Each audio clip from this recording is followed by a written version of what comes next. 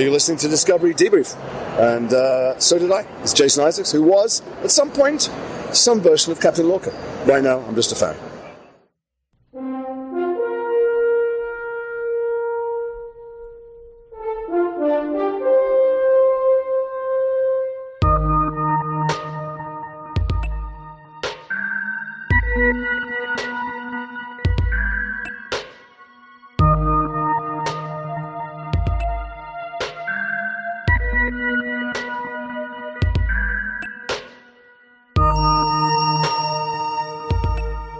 Ladies, gentlemen, and other fellow humans, welcome back to Discovery Debrief, a podcast setting a course to discuss the future of the final frontier in Star Trek Strange New Worlds, Discovery, Lower Decks, and more. I'm co-host Chris Clow, and I'm joined tonight by two members of our bold panel of Star Trek franchise explorers, Ty Monaghan.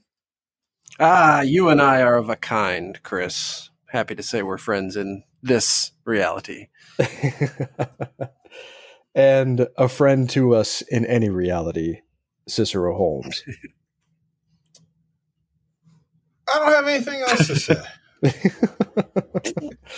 That's just the kind of friend you are, man. It's just yes. You're the heart and soul of our crew. Well, this is actually going to be kind of a freewheeling episode, and consider this a cash-in of an IOU.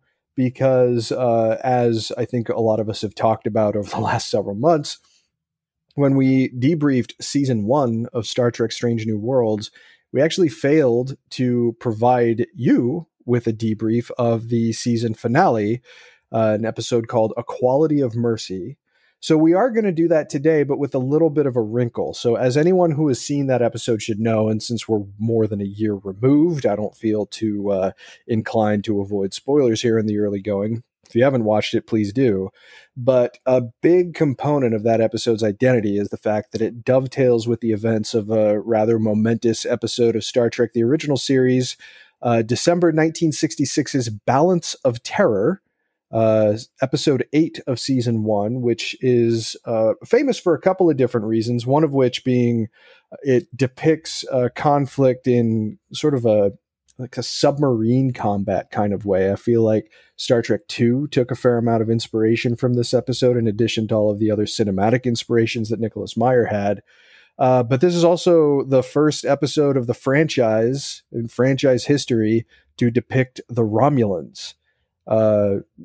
Arguably maybe a rogue segment of the Romulan military, or maybe not, depending on the wrinkles that A Quality of Mercy provides. So what we're going to do is we're going to go between talking about Balance of Terror and A Quality of Mercy, because you can't really have A Quality of Mercy without Balance of Terror.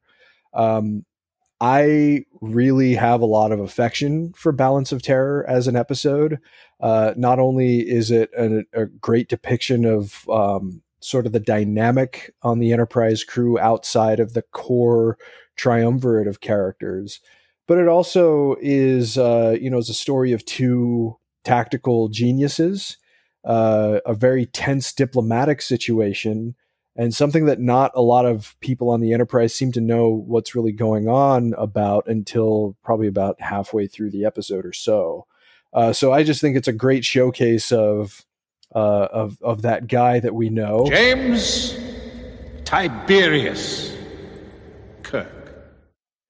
On top of that, A Quality of Mercy is an episode that gives us a look at an alternative future where Captain Pike is in command of the Enterprise well into the time that we understand Kirk is in command of the Enterprise. And it's the events of Balance of Terror, but with a different perspective, with a captain who's arguably more diplomatically inclined than someone like Captain Kirk is. And in most situations, I think certainly people on this panel would probably be predisposed to wanting to go Captain Pike's way, but that might not be the right course of action in this particular sequence of events, on top of the, let's say, comment on the importance of another member of the crew by the time we get to the end credits. So I actually want to throw it to Ty first when it comes to, because you saw A Quality of Mercy, at least as far as I understand it, kind of in isolation. You didn't see Balance of Terror until afterward. So what do you make of the TOS episode itself before we talk about Equality of Mercy? Totally. So you just said like there's no Quality of Mercy without Balance of Terror. And I can tell you there sure is when you watch it and you don't know that the other one exists. And actually, like, I only watched Balance of Terror in preparation of this podcast that we are recording right now. Like I didn't really realize what I was getting into. So my mind was kind of blown when, from the moment Kirk is sort of like from the earliest days of, you know, ship captains, like captains have had this happy privilege. And I was like, what? But, yeah, overall as an episode, I thought it was like, it does like illustrate kind of what I've mentioned on this podcast before about the original series, which is like, it's just slow relative to today's shows. And even though, it's a really strong, interesting episode, there are still kind of like lulls in the middle where it's sort of like, okay, like I got the theme, like it's getting a little bit repetitive here, like we can move it along. But that said, really, really fun episode, really strong, like super memorable. Like I was just telling Cicero just before we started recording today, like that part where the Romulan commander is like, he's like clutching his head in anguish, and he's like, Kirk, he's a wizard, and he can read my thoughts or whatever. Is you know, it's awesome. And like it was cool for me to see what like a lot of what you're always talking about, Chris, which is just like Kirk's just like competence and skill as a captain, and especially as like a combat commander. And so, yeah, it was cool. It was a really fun episode to watch. It totally changed my perspective, obviously, on the episode of Strange New Worlds that went along with it. And just, I think, kind of a fun order to experience the two in for me personally. Totally. And we'll have to absolutely unpack that a little bit more later on. Cicero, what do you make of Balance of Terror? I mean, I assume you've seen it maybe a couple of times before, but in context with this particular adventure, how does this episode hold up specifically? So, yeah, I definitely have memories of having seen it before, but never really taking in what it all meant for everything. And really, it's with this particular episode, Equality of Mercy, that A Balance of Terror really kind of amplifies itself. And, you know, obviously the, you know, how it helps canon is right, you know, is right there. But really, I think, you know, Quality of Mercy really helped enhance Balance of Terror for me. I think the interesting thing for me is now that we've added the Romulans into the mix, and we've seen the different ways these two captains could have handled this situation.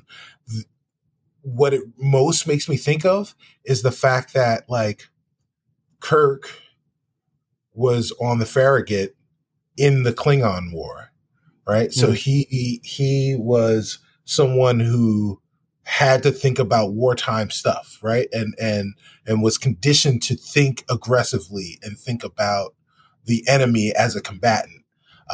Whereas Pike was on the Enterprise and they were kept away from the Klingon War, sure. Where he was able to concentrate on diplomacy and have hope and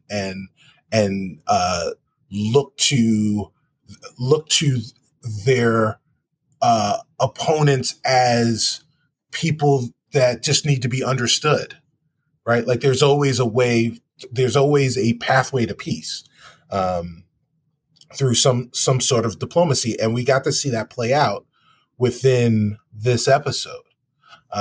So like that was really interesting to me. Mm-hmm. Yeah, absolutely.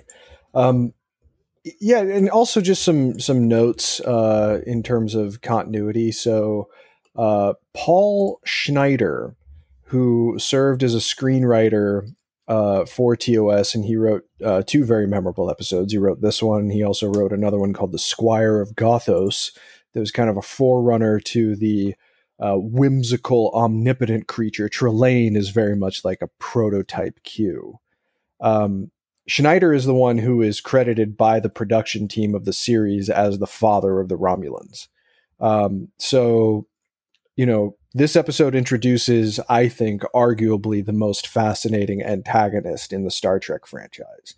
You could slot the Romulans in with, a whole host of American foreign adversaries of their times. In the 60s, they probably could have stood in for Russia. As time went on, I think the creator of different narratives might have started ascribing traits exhibited by the Chinese government to Romulans in some of those stories. In some of the limited applications of the Romulans in Enterprise, for instance, I think we can sort of see that. But just on its own merits, the creation of the Romulans really does give the Federation probably a more cunning adversary than they otherwise would have had. This is relatively early on in TOS. Romulans actually predate Klingons in terms of the production of season 1. So that's just as an artifact of the franchise. I think this episode is fascinating on those merits themselves. But I really I like your observation, Cicero. You bring up the Klingon War and what Kirk's place might have been serving on the Farragut in that war. And I hope that the franchise explores that more, because as we know, Jim Kirk has a very complicated relationship with Klingons, with the Klingon Empire, with specific Klingons that he has faced off against well before they murdered his son and allowed arguably his bigotry to kind of take over his perspective of Klingons. So I feel like there's a lot of narrative runway to potentially explore that further. But we'll have to see. I didn't think that was something that was possible a couple of years ago. And now, with the casting of Paul Wesley and some of the stuff that they're already doing with Kirk, it looks like it's a distinct possibility that we might be able to see more from him in the years ahead, presuming that everybody can come to terms and we can actually get another season of this show. Yeah, I was just about to say, I love your presumed optimism, Chris. Yes. Someone's got to bang the drum for There are caveats all over the place. Somebody's got to wail the drum. Shout out to Kyle Sullivan. Yeah, most definitely. Well, one other thing too that I think would be good to explore about this episode is that we learned so much about the Romulans just here that the franchise will continue to wrestle with decades later. All of their appearances in Enterprise and arguably, what we've heard about them in Strange New Worlds is colored by this episode because no one had any idea what a Romulan looked like. There was never like a visual establishment, even during the war, like a founding conflict of the Federation. Humans didn't know what Romulans looked like. Andorians didn't know. Tellarites didn't know. The alliance that became the Federation. No one knew. And then when that view screen pops on, bigotry of Lieutenant Styles just seems to take hold, and he starts looking at Spock very suspiciously. And, the depiction of that kind of intra-crew conflict informed by a casual racism that was arguably far more prevalent, or at least outwardly prevalent in the 60s than it is to, at least there's like a pretext of, in polite society today, you don't do that, even though people might be thinking it. But tell me what you guys thought about just the way that conflict sort of unfolded on the bridge of the Enterprise and Kirk stepping in to really quash it. Ty, what did you make of that? Yeah. And I'll just to your point, like historically, like I don't know a lot, about U.S. propaganda in like the Korean or Vietnam War, but certainly, in World War II, definitely. Like you're not far off from very, very, not just like overtly racist propaganda, but where that's actually the point of the propaganda is like, like pick your allies apart from your enemies type of thing based on their physical traits sort of thing. So Yeah, it's just really cool to see, like you said, that kind of conflict on the bridge. I will say, just like before I kind of like praise it, I thought it was like a little bit corny how in one episode you have like this helmsman who's like, yeah, come on, sir, it's the Romulans, like blow them up, like we all know they're bad, like it's the Romulans, like, and then like in Equality of Mercy, it's like the same like the person sitting in the same exact seat, but this time it's Ortegas being like, come on, sir, you know it's the Romulans, like blow them up. I'm like, you could have at least picked someone sitting in it. There were like some weird, I thought, like parallels for the sake of cute, like you know, like on film parallels that sort of like didn't make a ton of sense to me between these two episodes. Sure. But that said, I thought it was really cool to see the disagreement among the crew. And I thought, I actually like just watched the TOS episode with Cicero, like right before I recorded with you. I think I already said that. But it was cool to see, like, in particular, like, there's this moment where even Spock is like, yeah, like we should fight back, you know, like we should attack the Romulans, because if they're anything like my people, they might be at this point of development. Like the analogy I used to Cicero was like Crusaders, right? Like if you're dealing with Crusaders, then it is sort of a different, like kind of unenlightened logic that might apply. And it was just really interesting to hear like Spock, the super reasonable, you know, emotionless one, kind of advocate for the course of action that we would presume to be more like driven by emotion, right? The more violent, the more reactive course of action we would think is the more emotional one. But the way Spock presents it, it kind of makes you double take, and it's actually like maybe like Chris Pike's course of action is the one that's actually a little bit more driven by emotion and less by cold reason. Like they blew up your star bases, you know what I mean? Like, so I thought that was really, really cool to watch the way that unfolded, and the way it unfolded kind of like in parallel between the two episodes. Yeah, the aspirational quality of Pike's emotion. Right. You know, he hopes for a peaceful resolution, whereas being more pragmatic might require a response. But the way that you describe that too, and I can't help but think of this, and tell me if you guys agree with this, did Balance of Terror and Spock doing that maybe inspire the Vulcan Hello? Right. And the beginning of the Klingon War? Like, is this something that people raised by Sarek just kind of have in common? It was immediately what I was thinking. Really? As he was, Spock was starting to give his explanation. I was like, oh, it's the Vulcan Hello. And, you know, this is, you know, but, and to be fair, the Romulans on the bridge confirmed that that's what their expectation was a Vulcan Hello. And if they had received the Vulcan Hello, then they would know that they, you know, maybe now is not the time to try and start an invasion. Mm-hmm. Yeah. I don't know. Ty, did you see any potential parallels there between Spock and Michael in that moment? I didn't really think about it a whole lot. And even Cicero, when you said that, I didn't really get what you meant.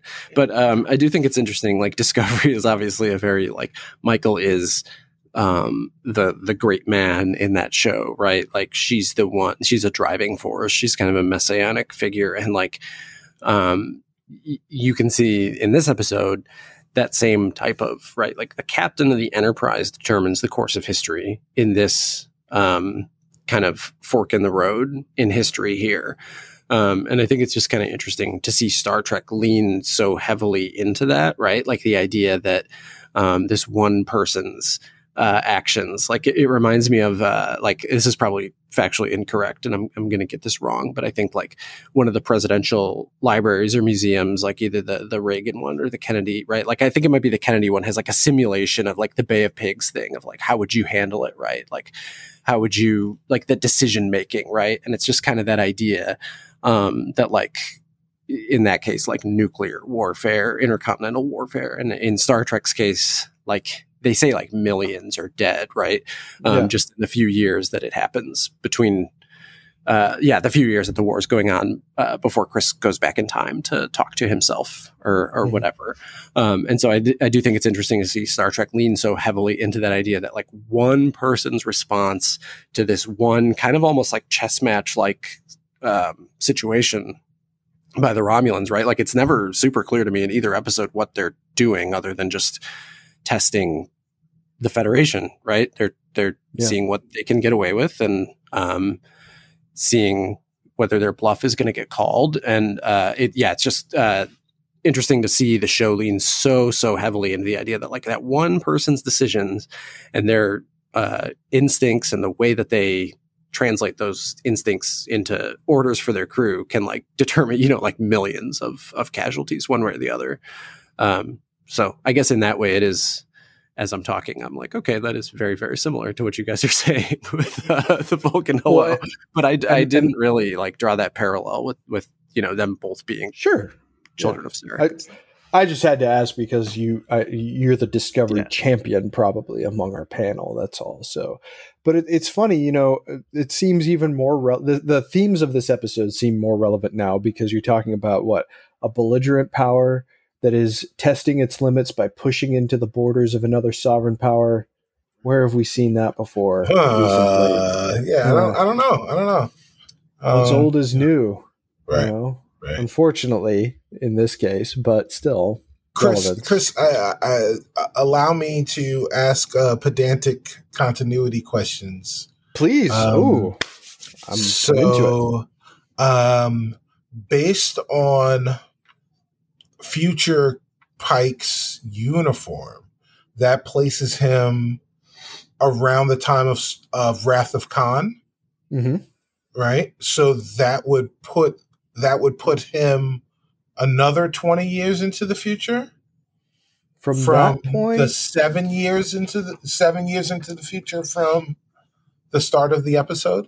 Yeah, roughly 30 years ahead. I mean, the earliest time Dude. that yes. Oh no, just go ahead. So Wrath of Khan, first time we saw the quote unquote monster maroon uniform. Right. That was, I believe, 2285. So roughly, it's weird how much time canonically passed between Star Trek's 1 and 2, but it's like something like 12 years. So it's kind of a lost era in there. But yeah, the monster maroon uniform. So if he is from 2285, then he went 26 years into the past, roughly. And they sort of 26 years into the past to get original Pike to go 7 years into the future. So that would be 19 years into his past. Yes. Okay. Yeah. Why he went back wild. to that That's moment. like some inner light type of stuff. Like so that version of Pike lived that long, right? Like he experienced this war and like God knows what else, right? And then he went back to find himself, to convince himself to make a decision that would make it so that his, like he would cease to exist, basically, that version of himself. Would be erased from the timeline. And like that's all we'll ever know about that guy.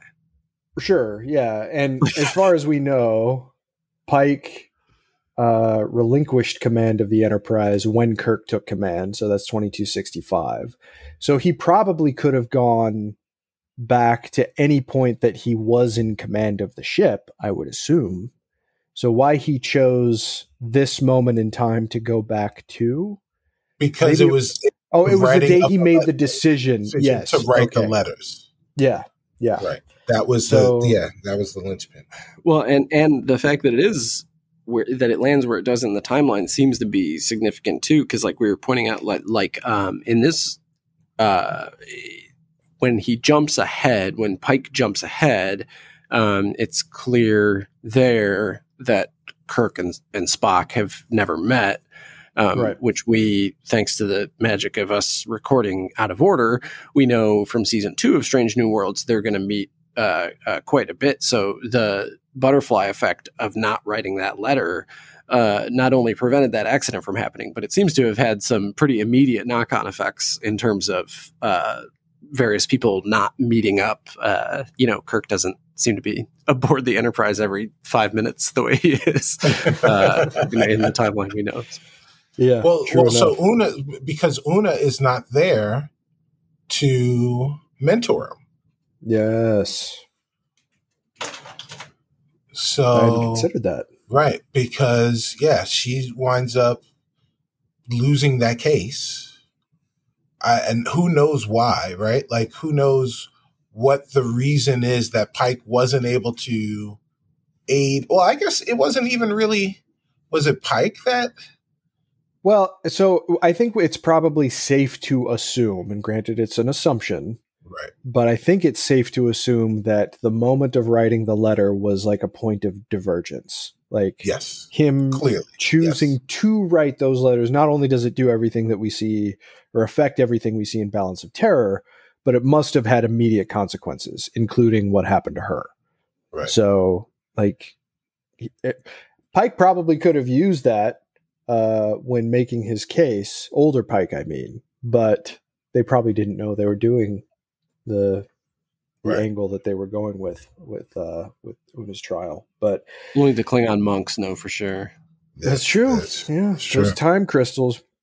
You know, it's funny. I was on another Star Trek podcast after Discovery Season 2, well before Strange New Worlds was even a glint in CBS All Access's eye. But the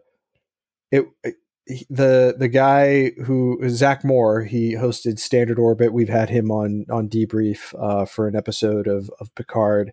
He didn't really like the angle that Pike knew about his future, and my hypothesis at the time was that, well, the further removed he gets from the crystal and from that moment, he's probably going to forget.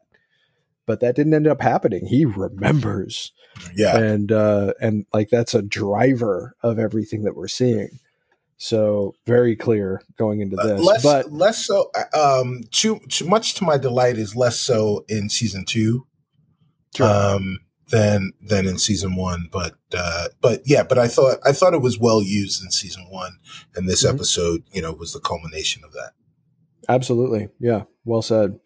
Well, before we jump over more specifically to Quality of Mercy, is there any final thoughts you guys want to share about Balance of Terror, about the characters, about the story, about its place in the franchise? Cicero. One thing that I'll say is that it was all of TOS was shot in a particular way. I love the fact that, in Quality of Mercy that we wind up getting to see that again. And Ty and I were talking about it as we were watching Quality of Mercy tonight. I mean, like it. So sometimes it's cool to revisit things once you have like more history and you have like more personal self-awareness of not only yourself but of the franchise and the content within the franchise. So Balance of Terror, like it actually kind of sits with me more now than it ever had previous. So I guess thanks, Chris, for making us record this episode. My pleasure, I assure you.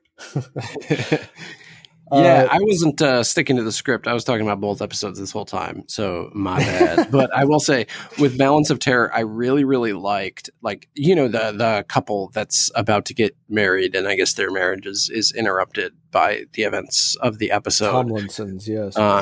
Interrupted by death. Well, she's already a Tomlinson. They both just have the same last name before they get married. You're right. Her name escapes me at the moment, but because I've lived my entire life with McCoy repeating Tomlinson's name multiple times, so that's the one that's burned into me. Gotcha. But I just really liked that. Like, I thought that was like a surprisingly poignant framing, and like a surprisingly kind of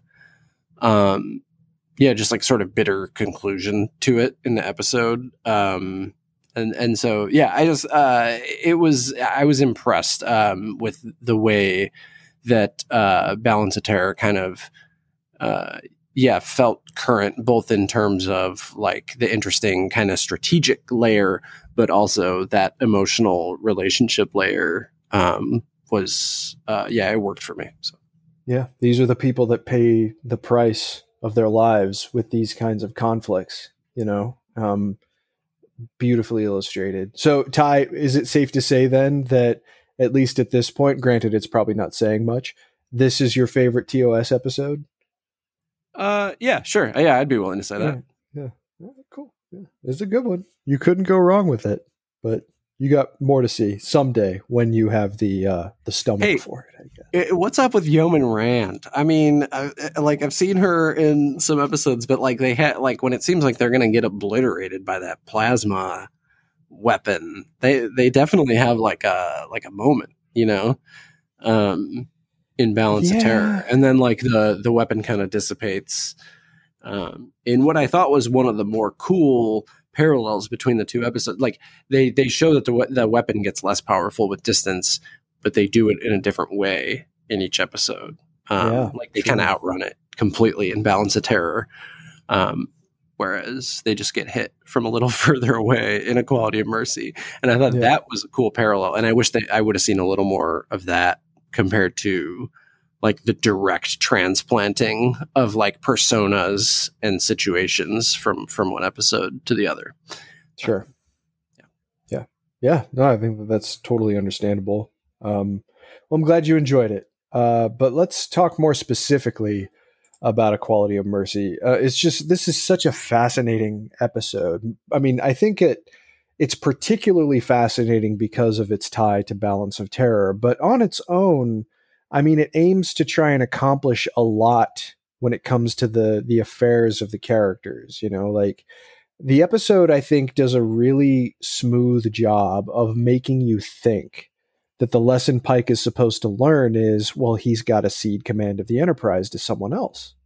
But that's not what it's about. Instead, it is, granted, maybe it wasn't necessarily required for a lot of Star Trek fans, but the idea reinforced by the episode that Spock is going to be critically important to the affairs of the Federation and the galaxy in the future. Like it felt like a nice pivot at the right moment for me. Like I was already in the tank for this episode thinking it was a reinforcement of Kirk's command, but not going there and actually going to the pillar of importance for Star Trek in Spock. I feel like Discovery tried to do that in a couple of places, most especially with Unification 3, but this feels more weirdly authentic, I guess. I don't know. But what do you guys make overall? Like, what's the first thing that comes to your mind when you talk about A Quality of Mercy? Cicero?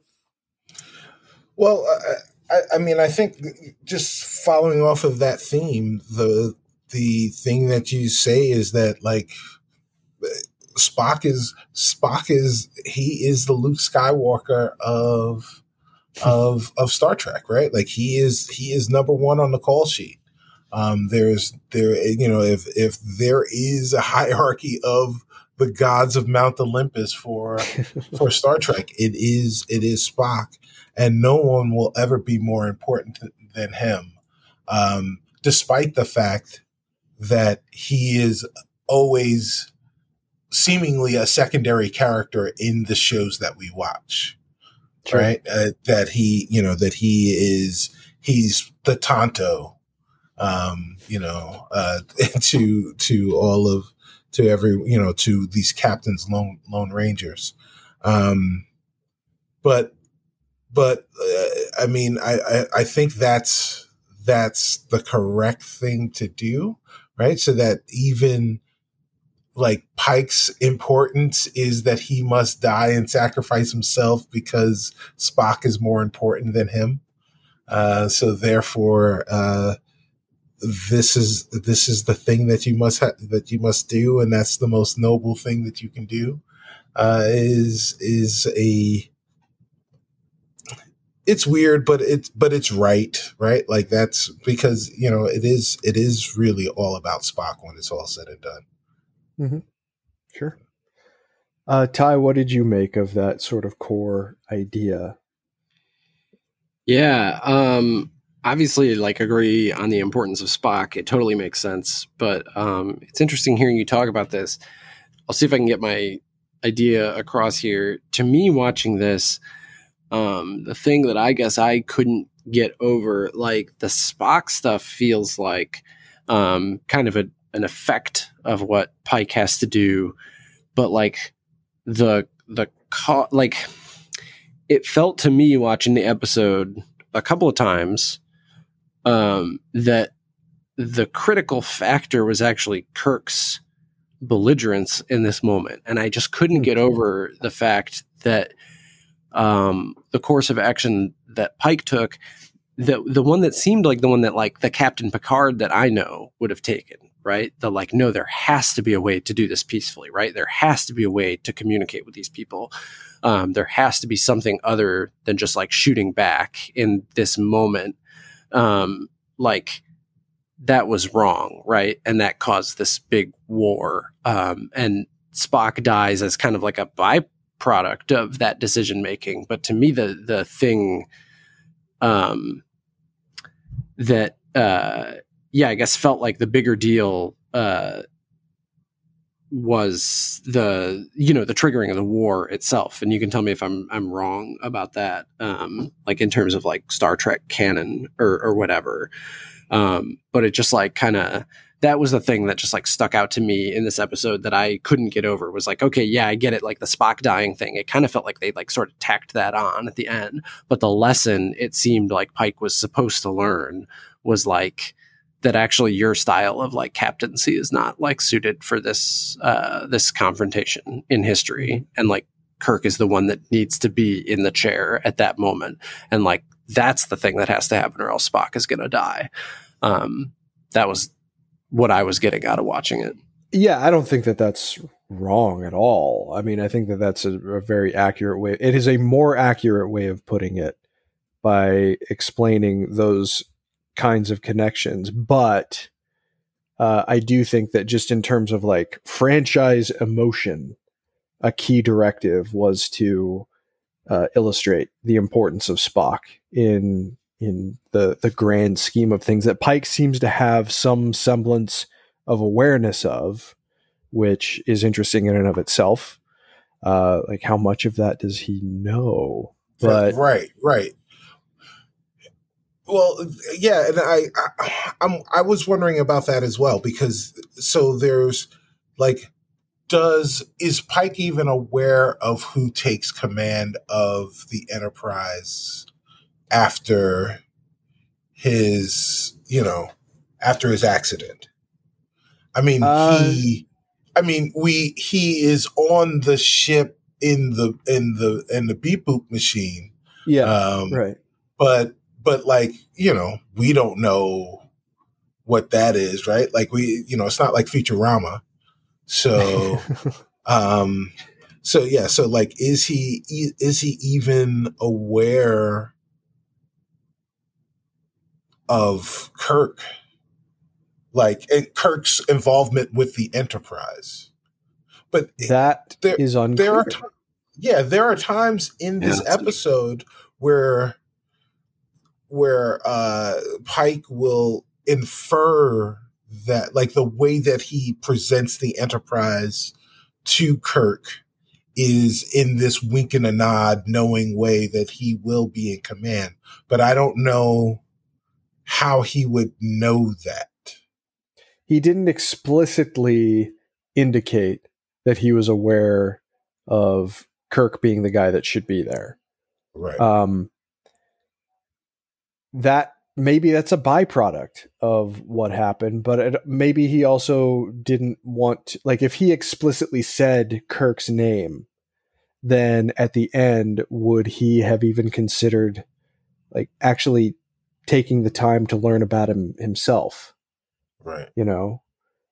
I mean, it's like he becomes aware of Kirk, obviously, in this alternate reality scenario, but in terms of future Pike trying to influence his younger self into some kind of course of action, maybe mentioning Kirk's name as a critical component would have been a bridge too far in getting the outcome that he wanted. Yeah, maybe. but it's supposition. You know, we don't know for sure. Yeah. But it's an interesting question because clearly these are the stream of events. This is the stream of events that ultimately does get Kirk that job. Like, we know that now. Right. So I can't imagine that Kirk's choice is absent Pike's influence now as captain of the Enterprise. You know, they probably picked him on recommendation from Pike because he started looking into this guy and liked what he saw. So that's so Pike was in command of the Enterprise when the training accident happened? No. Kirk, right. I believe, well, now that it's, we're getting into, okay, you know what? We're here. We're here. So. It's pedantic continuity time. So in terms of the mechanics of how these things fit together, this episode kind of calls into question exactly how the stream of events is going to go when the handoff takes place. Because we know Kirk's 5-year mission started in 2265. That was actually established by Icheb, of all characters, in a Voyager episode where he's talking about Kirk. Icheb. Yeah. Shout out to Icheb. So the accident, because they were pretty loose, which we talked about before, because they were pretty loose on establishing how long before the menagerie the accident took place, they described it as recent. So there's not, and menagerie, I believe, is in 2267. So there's a 2-year window there where the accident can take place. It could have happened maybe right at the time Kirk took command. But in the most recent episode that Kirk appeared in, Pike had that temporary promotion to fleet captain. And in the menagerie, Kirk says, I met him when he was promoted to fleet captain, which we talked about before. Right. Did he just use that as a reference to both times he met him when he was promoted to fleet captain? Or is that just in reference to the first one? We don't know. This is the kind of pedantry that Star Trek fans are going to be fascinated by until the answer comes. So that's just if it ever comes. Oh God, yeah. If it ever comes.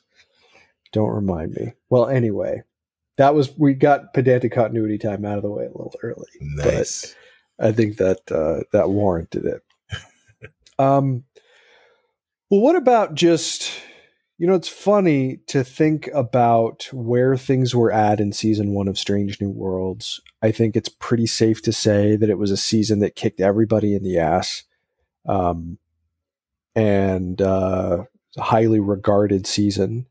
And people are debating which one is better between the first and second one. The conversation this panel should have in the future.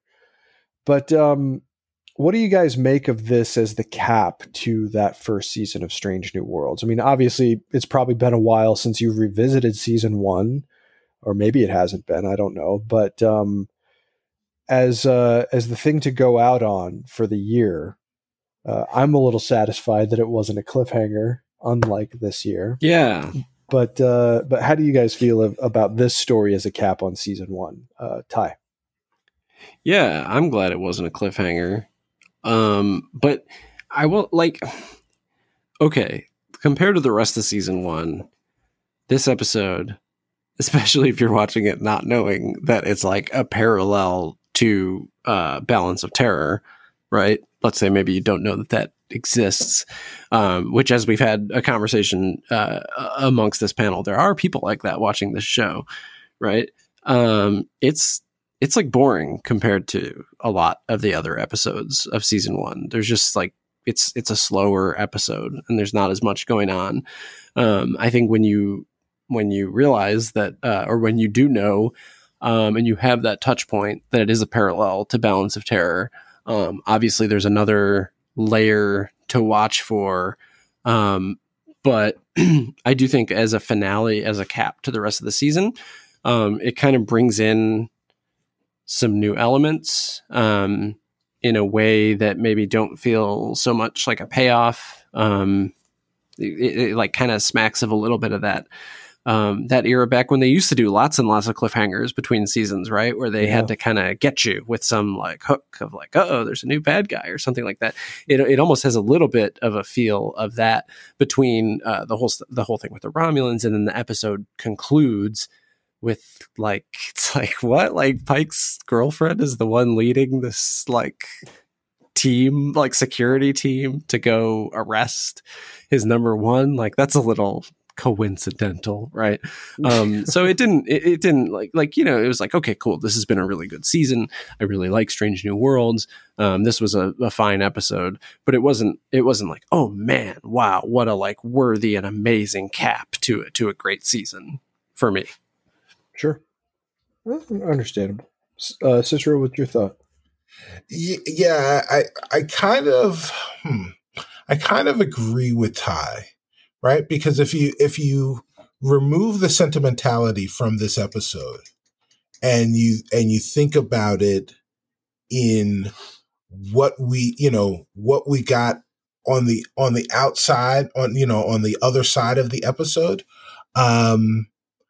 we've got that Pike realizes that he can't escape his fate, which is something that they established early on in the season. Something that he was coming to grips with, like, within like the second episode of the season, and that Una's been arrested, right? So that's the cliffhanger, is number one has been arrested, and it was Pike's girlfriend. Like, yeah, why is it Pike's girlfriend? But Una's been arrested, but she didn't ask for this job. Right. Yeah.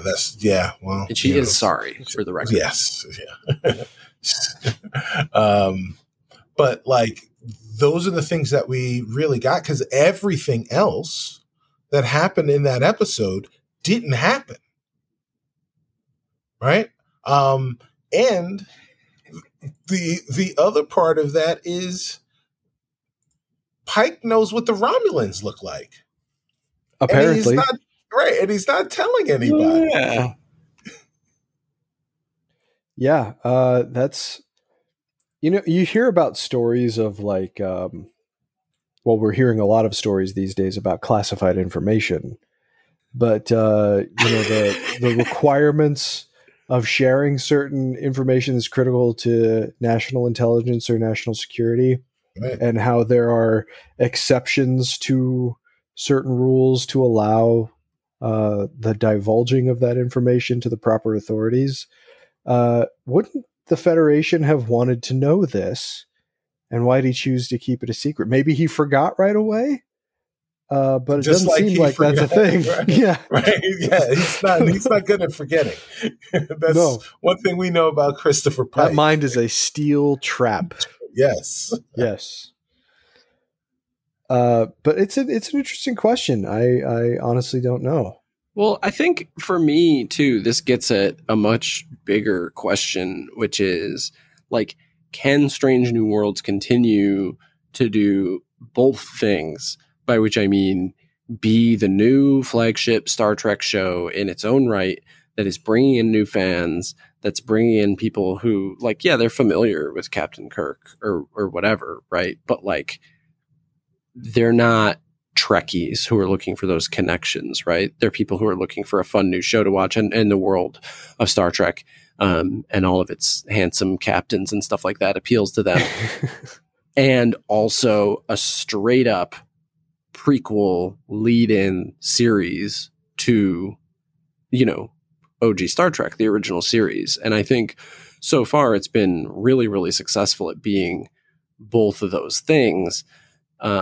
But the times when I, as a viewer who's more on that, the former side, a newer to the show, like not as much looking for those direct connections to TOS, the times when it's felt the most strained to me have been the times when they're most looking to directly make those connections. And like, that's the really interesting question that you're getting at here to me, Chris. I believe they have already proven how they can continue to do that in perpetuity. We had an episode in season 2 called Tomorrow and Tomorrow and Tomorrow. That's more time travel shenanigans, this time with La'an and also with another alternate James T. Kirk. All the Kirks, man. So they can continue to do that in perpetuity while also being more accessible than other shows, because all they need to do is think about it themselves. They need to figure out mechanically how that's going to work, and then find a way to include that information in a way that does not create some sort of roadblock. And they did that rather brilliantly in Tomorrow and Tomorrow and Tomorrow, because, you know, if they want to do something that conflicts with canon, all they need to do is figure out, okay, what needs to change? What's a story idea that can help make that change? And what is the creative conceit that will allow us to continue to tell our new story while addressing something that had happened before? That's what they did in Tomorrow and Tomorrow and Tomorrow. When the time-traveling Romulan details how she has continued to try and kill Khan, she just wasn't quite able to get it. And also, this was something that was supposed to have happened in 1992, and time keeps pushing back. So they address what was established in TOS, with the eugenics wars taking place from 1992 to 1996. Right. And all it is within the episode for the core watching experience is a throwaway line that sounds kind of interesting, but actually solidly answers a continuity question that the hardcore fans would have. Right. That's how I believe they can continue to do that in perpetuity. As long as they continue to give it the thought, I don't care if it's necessarily something that everybody's going to pick up on. As long as you're addressing it in the way that you tell your story, tell whatever story you want to. Just tell us why things are different. Yeah. And go ahead, Chris. Do it in a way that doesn't require 1,000 sentences of explanation. Because if it does, then they shouldn't do it. Yeah, you had that stump speech ready, and I'm glad to have given you the opportunity to pivot to it. I do think that they were much more successful at doing the thing that Ty was talking about in season 2 than they were. And in fact, actually, I think for most of season 1, they were more successful at doing the thing that Ty was talking about. But this particular episode was so, like, it was purposefully built and shot and created to mimic this episode that this episode that it's mirroring in Balance of Terror, that I mean, down to the lighting and the lines that are said, the way that they're said, right? Like just the performances, the camera shots, right? Like all of those things were purposefully done to evoke memories of this particular episode from the canon, that if you had no interest or knowledge of those things, it's off-putting because it is so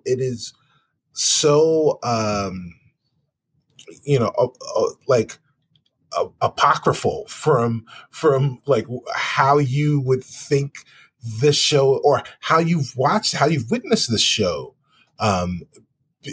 been displayed to you over the course of the previous 9 weeks. So can I ask you a question? Yeah.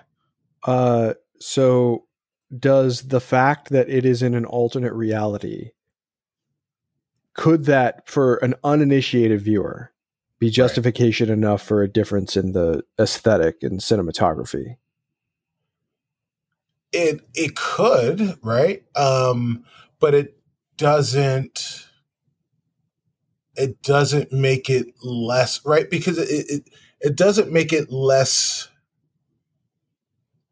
I don't know, like old feeling, right? Like it just felt right? Like it was purposefully shot to look like it was evocative of the performances of the 60s, and they nailed that. And if you're watching that and you're not used to consuming media that is performed that way, it will feel ancient to you. See, this is, I think, where an enormous amount of subjectivity comes in. Right. Because I don't think that there is anything that you said that I could possibly disagree with. What happens, though, is I think people interpret those elements of the image differently, to where points of comparison aren't necessarily being drawn, but the kinds of emotions that these images evoke is being more intently deliberated inside someone's mind, But yeah, I mean, is it jarring? Yes. Right. The reason that it's jarring, I think, varies wildly from person to person. I think anybody that was a fan of Strange New Worlds and had no idea that this had anything to do with Balance of Terror is going, why is Ortegas talking like that? Why is it like, I don't care what's going on, but why is Ortegas like, sir, it's the Romulans, right? Like, why does she sound like that? Yeah, but also too, like if I'm trying to approach this from the perspective of an uninitiated watcher, right, then I just feel like the outright and explicit setting of those stream of events in an alternate reality takes care of most of those questions. Like, why is Ortegas acting that way? Well, she's had 7 years of something that has kept her where she's at. And yeah, maybe. I mean, you could see it from a couple of different. Yeah. I'll tell you the part that didn't make sense to me is when they call that guy on the view screen and he's like, can you see it? Can you see the thing, like how badly they blew up the station behind me? And Pike's like, yeah, I can see it. It's right here on the screen. You know what I mean? And then like he cuts and the guy's like, there, do you see it it's appearing on the center of my screen, and it's a big freaking Romulan ship taking up 3/4 of the screen. And again, it's like, yeah, man, we see it. And like that to me was the jarring part. And like, I don't know what the in-universe explanation. That was more explicitly like self-referential super humor. Confused about how to use a view screen. Yeah. And I just think like, I think I've mentioned this on this show before, but like I have a few friends who kind of, I think in some ways I'm like their Star Trek reference person, and they're like, wait, so what's the deal with this? Right? Like I'm watching Strange New Worlds, or like I'm watching Discovery and like Spock showed up. So like what's the deal with this? It's a fun club to be in. Yeah. And I just tell them something that I think you guys have said, which is just like, yeah, like events, can be considered canonical, but like aesthetics aren't. And I know that's not quite what we were talking about here, but that's like a very satisfying answer for people. Right. And so I do think that, Chris, like you are getting at something that like people sort of have at this point been trained to accept, like the idea of like a multiverse and different timelines and stuff like that. And the idea that people are acting a little bit strangely. I think that makes sense to me, that you can kind of hand wave a lot of that away by just saying like, yeah, who knows what's happened in the intervening time that we didn't see between the split in the road here. Yeah. And I think that's the brilliance of this episode, is that it is written in such a way that there is a lot of significant patchwork and intricacy of the foundation. But then when you put the panels of wood over it, it's just a wall.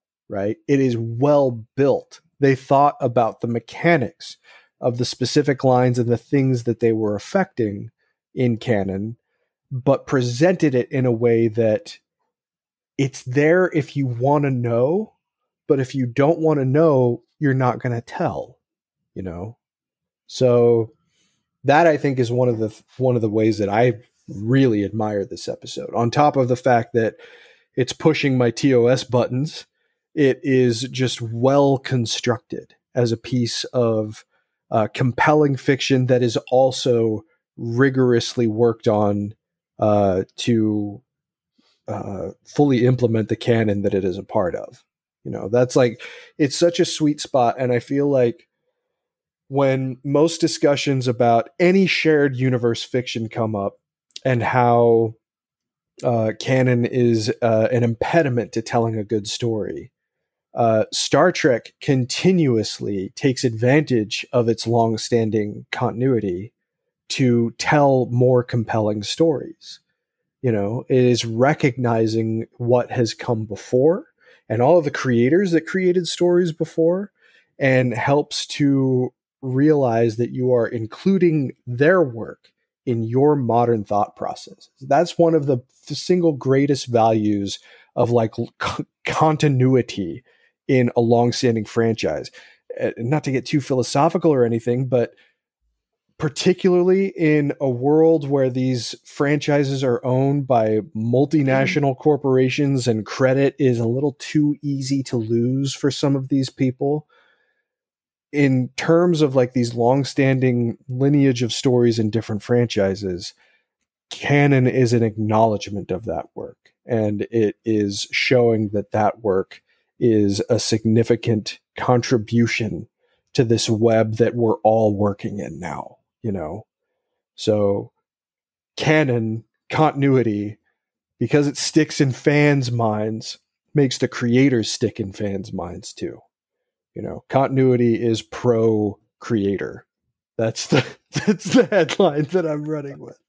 Right. On top of the fact that I just think it's cool, so. Hey, Cloud 24. Speaking of continuity, something my wife and I both watched Balance of Terror together after having watched Quality of Mercy, and then I think after having rewatched Quality of Mercy.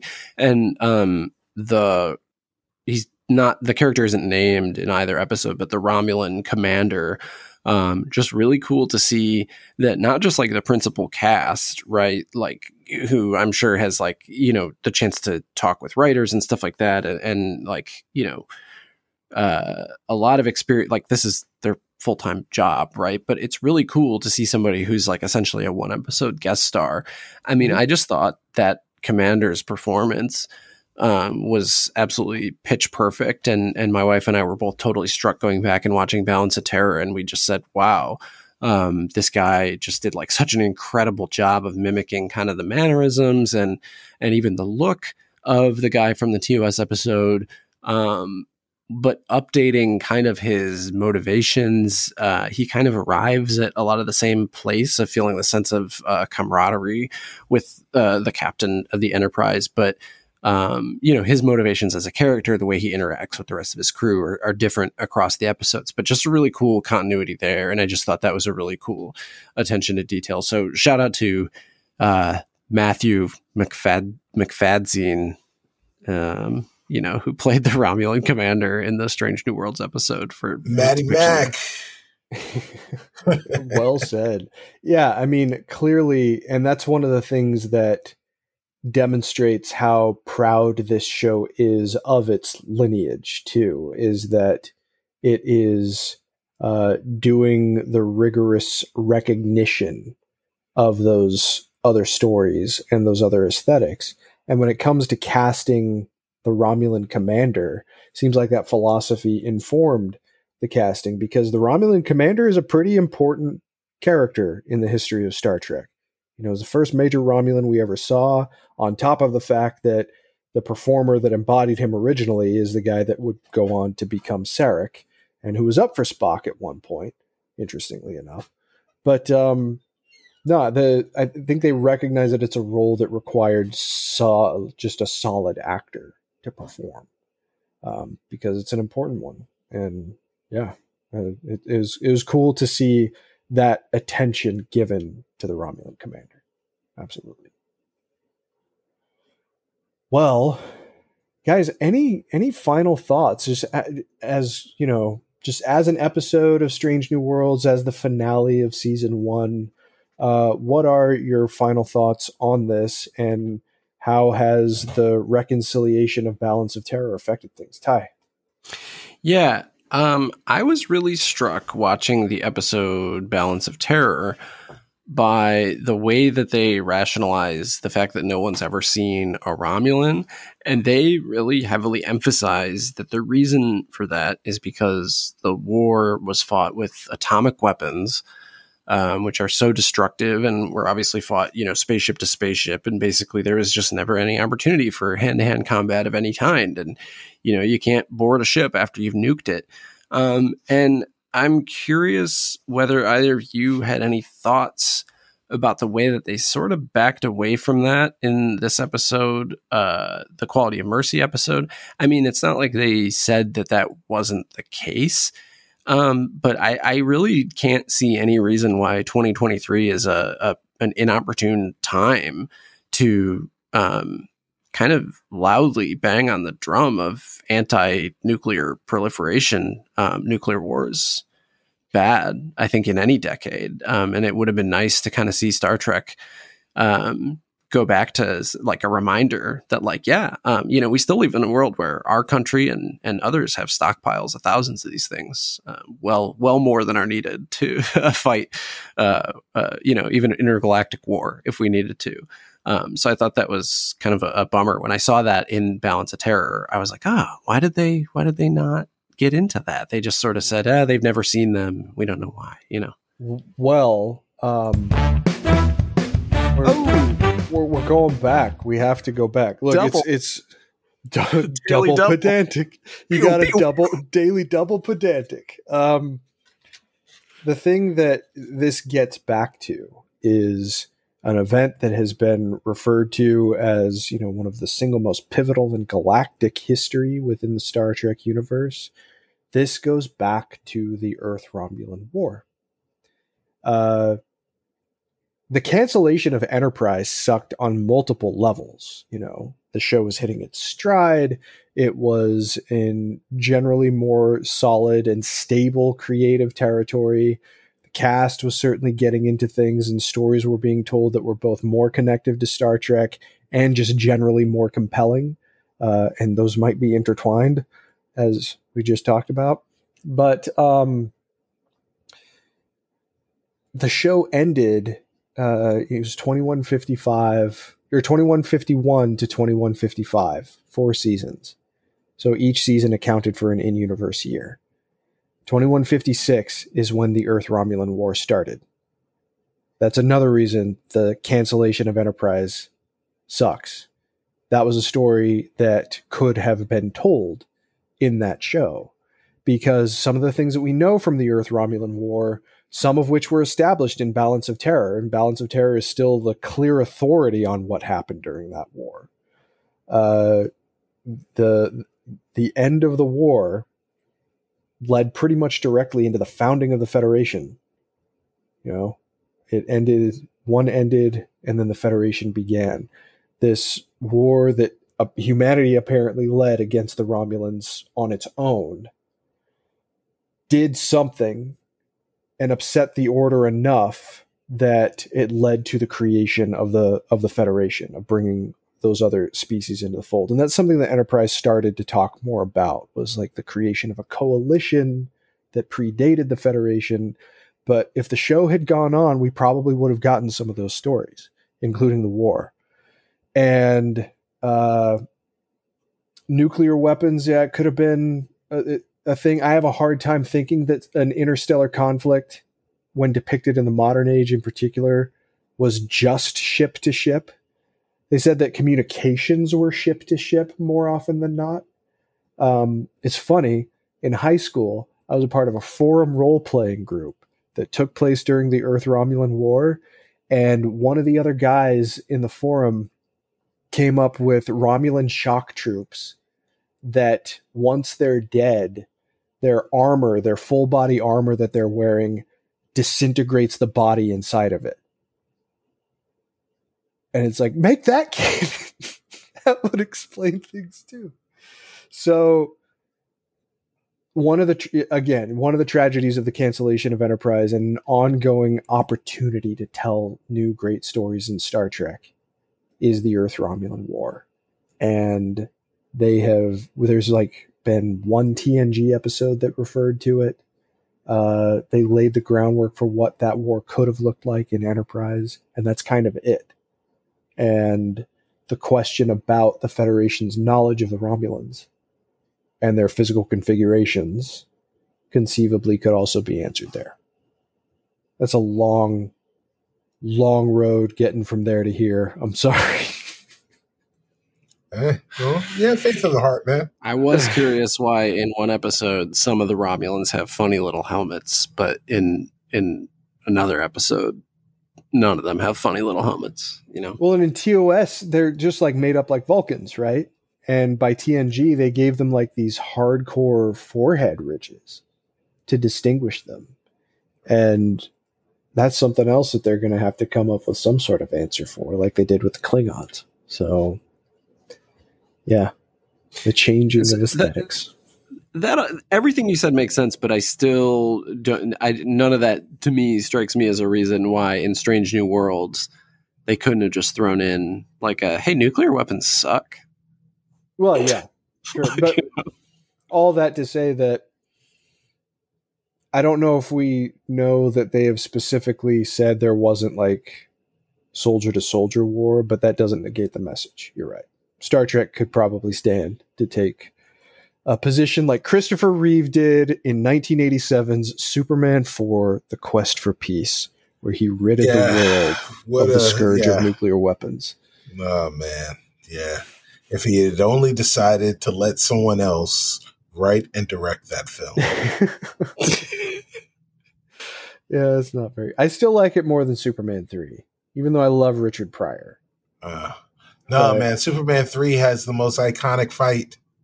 It does in the series, in those first four movies. Yeah, you're probably right. I mean, he didn't really, and he fought 3 Kryptonians in the previous movie at the same time. He did. That was fine, but in that movie, in Superman 2, they just started making up powers. People had telekinesis, and then they were, that was like it was too much.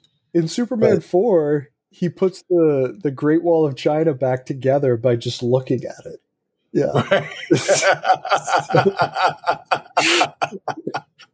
Oh man, someone excavated under the Great Wall of China. That's an actual thing that happened. Oh my God. Irreparable damage has been made to the Great Wall of China because someone wanted to make a shortcut. 2 people wanted to make a shortcut. They use an excavator. No. Let's get back to Star Trek. Despite all of the things that I said about the episode, it may have sounded like I didn't enjoy it. I enjoyed it very, very much.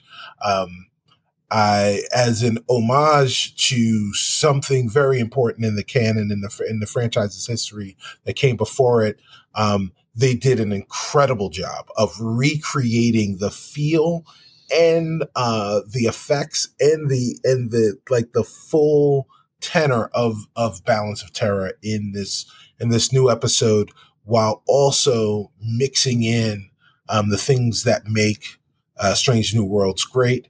And I really enjoyed all of those things. I love the performances. I love this cast. I love the crew. And there wasn't anything in this episode that really dissuaded me from that. But I could definitely see how, going back and, turning back time and going back to when this was the last bit of that content that I was going to get, how I could feel left a bit wanting based on what transpired throughout the course of that episode. But, especially a year removed, I can say that I happily enjoy it because I've got 10 more episodes. Let me pose this question to you guys really quickly. I was on a different Star Trek podcast as well, and we were talking about how season 2 seems like season 1 part 2. If you look at both seasons of Strange New Worlds as one long season, does it change the way that you think about the stories that have been told, Chris? No, I don't think so. because it has leaned into the episodic structure so much. That's a clear element of the show's identity now.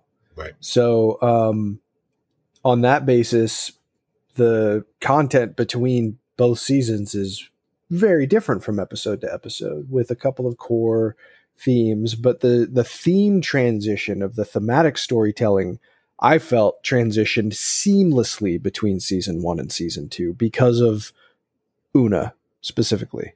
Oh, Cicero,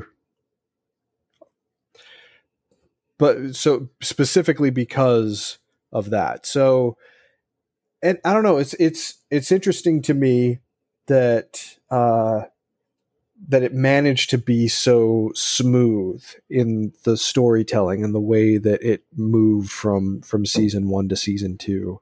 It just seemed like, regardless of the way that you watch that, and we'll see what happens, or maybe we won't on the other side of this cliffhanger at the end of season 2, but it feels very seamless to me. I guess that's what I'm trying to say, is that it's very seamless to me.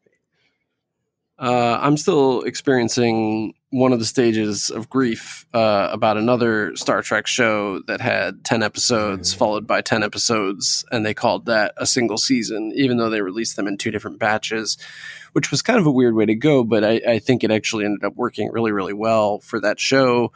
Talking about Prodigy, in case listeners don't know. And I do think that makes sense for me thinking about this show in that way.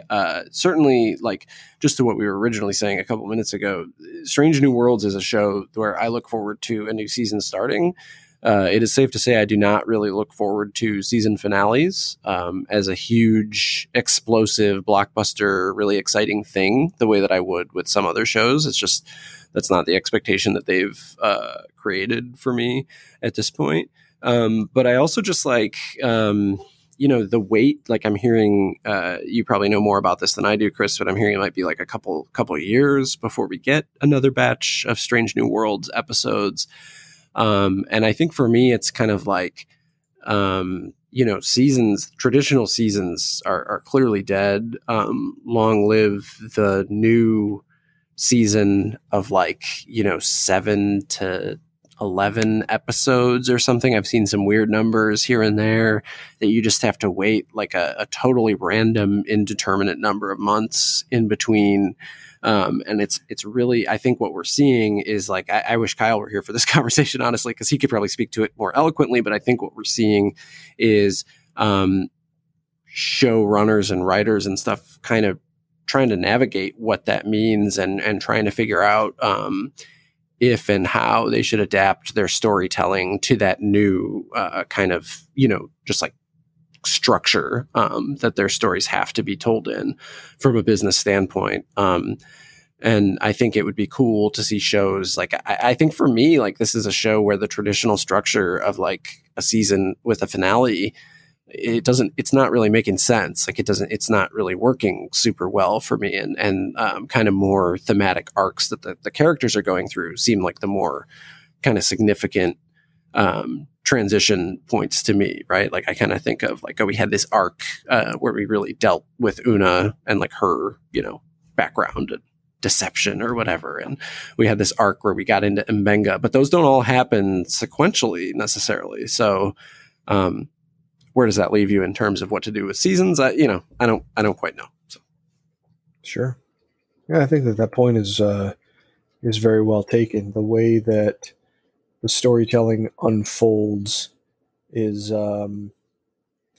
again, whenever we get whatever's next, if ever we get whatever's next, we'll have to reassess that question and see if there's any cleaner break that might take place in the kind of stories that they're telling. I think by now they're settled into what the show is going to be. I don't think they're going to do that. Yeah. So, yeah. But it's like, it's so interesting, right? Like the episode before our finale, like again, I'm using our hindsight because we recorded out of order, but before the season 2 finale, we got like a musical episode and then a finale, right?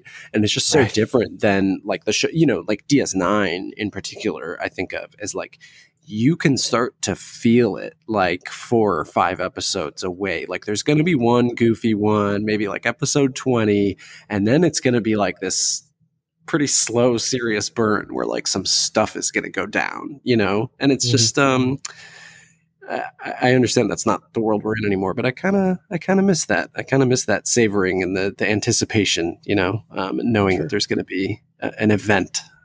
Yeah, but I mean, in order to do that, you've got to have at least like 15 episodes, and series aren't getting that, right? Like like every episode is the event now. Yeah, right. Because if you've only got 10 or 7, I mean, how many was Halo? Yeah, I think it was like 7, right? 7 episodes. Yeah. So I've seen more of it than I thought. Then. Yeah.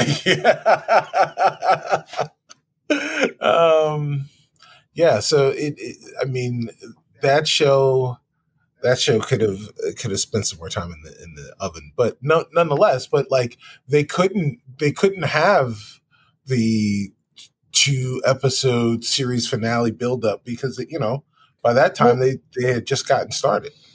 Let me ask you guys, since you have seen Halo in its entirety. Yes. Clearly a lot of money went into the production, yes. And in providing production value. Yes. But I'm not sure if I'm just overly biased or not. Strange New Worlds, maybe a comparable level of resources, but Strange New Worlds looks better to me, just from an aesthetic perspective. Is it my bias, or is there something there?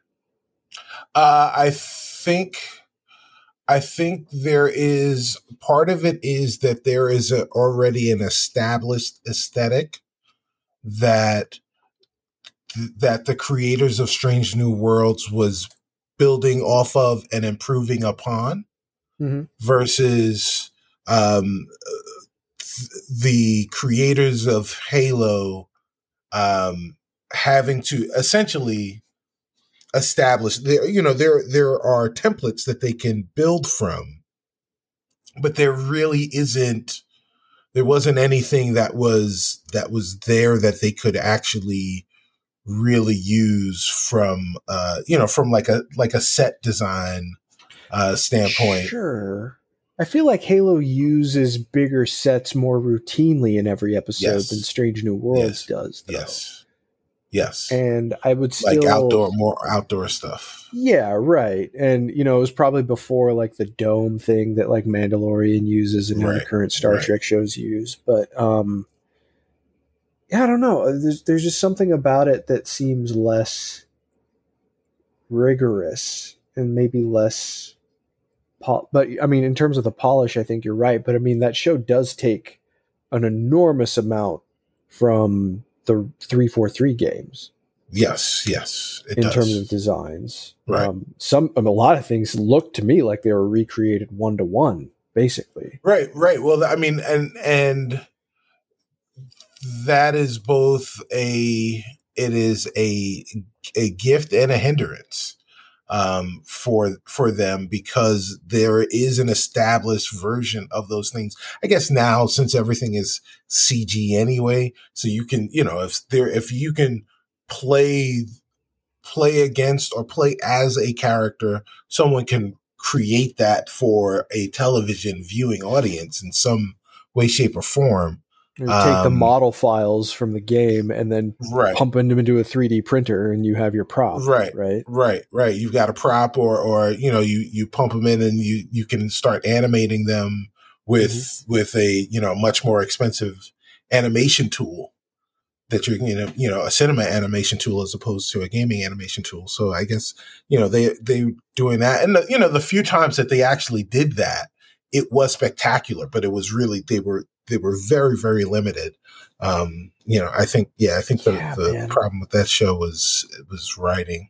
Well, yeah, I mean, writing notwithstanding, I was just talking about the visual presentation. But what you bring up, it's so fascinating to think about, because you're right. Like Strange New Worlds, obviously, it's descending from Discovery and the original series, and sort of finding a way to combine them while doing its own thing that's evocative of both of them.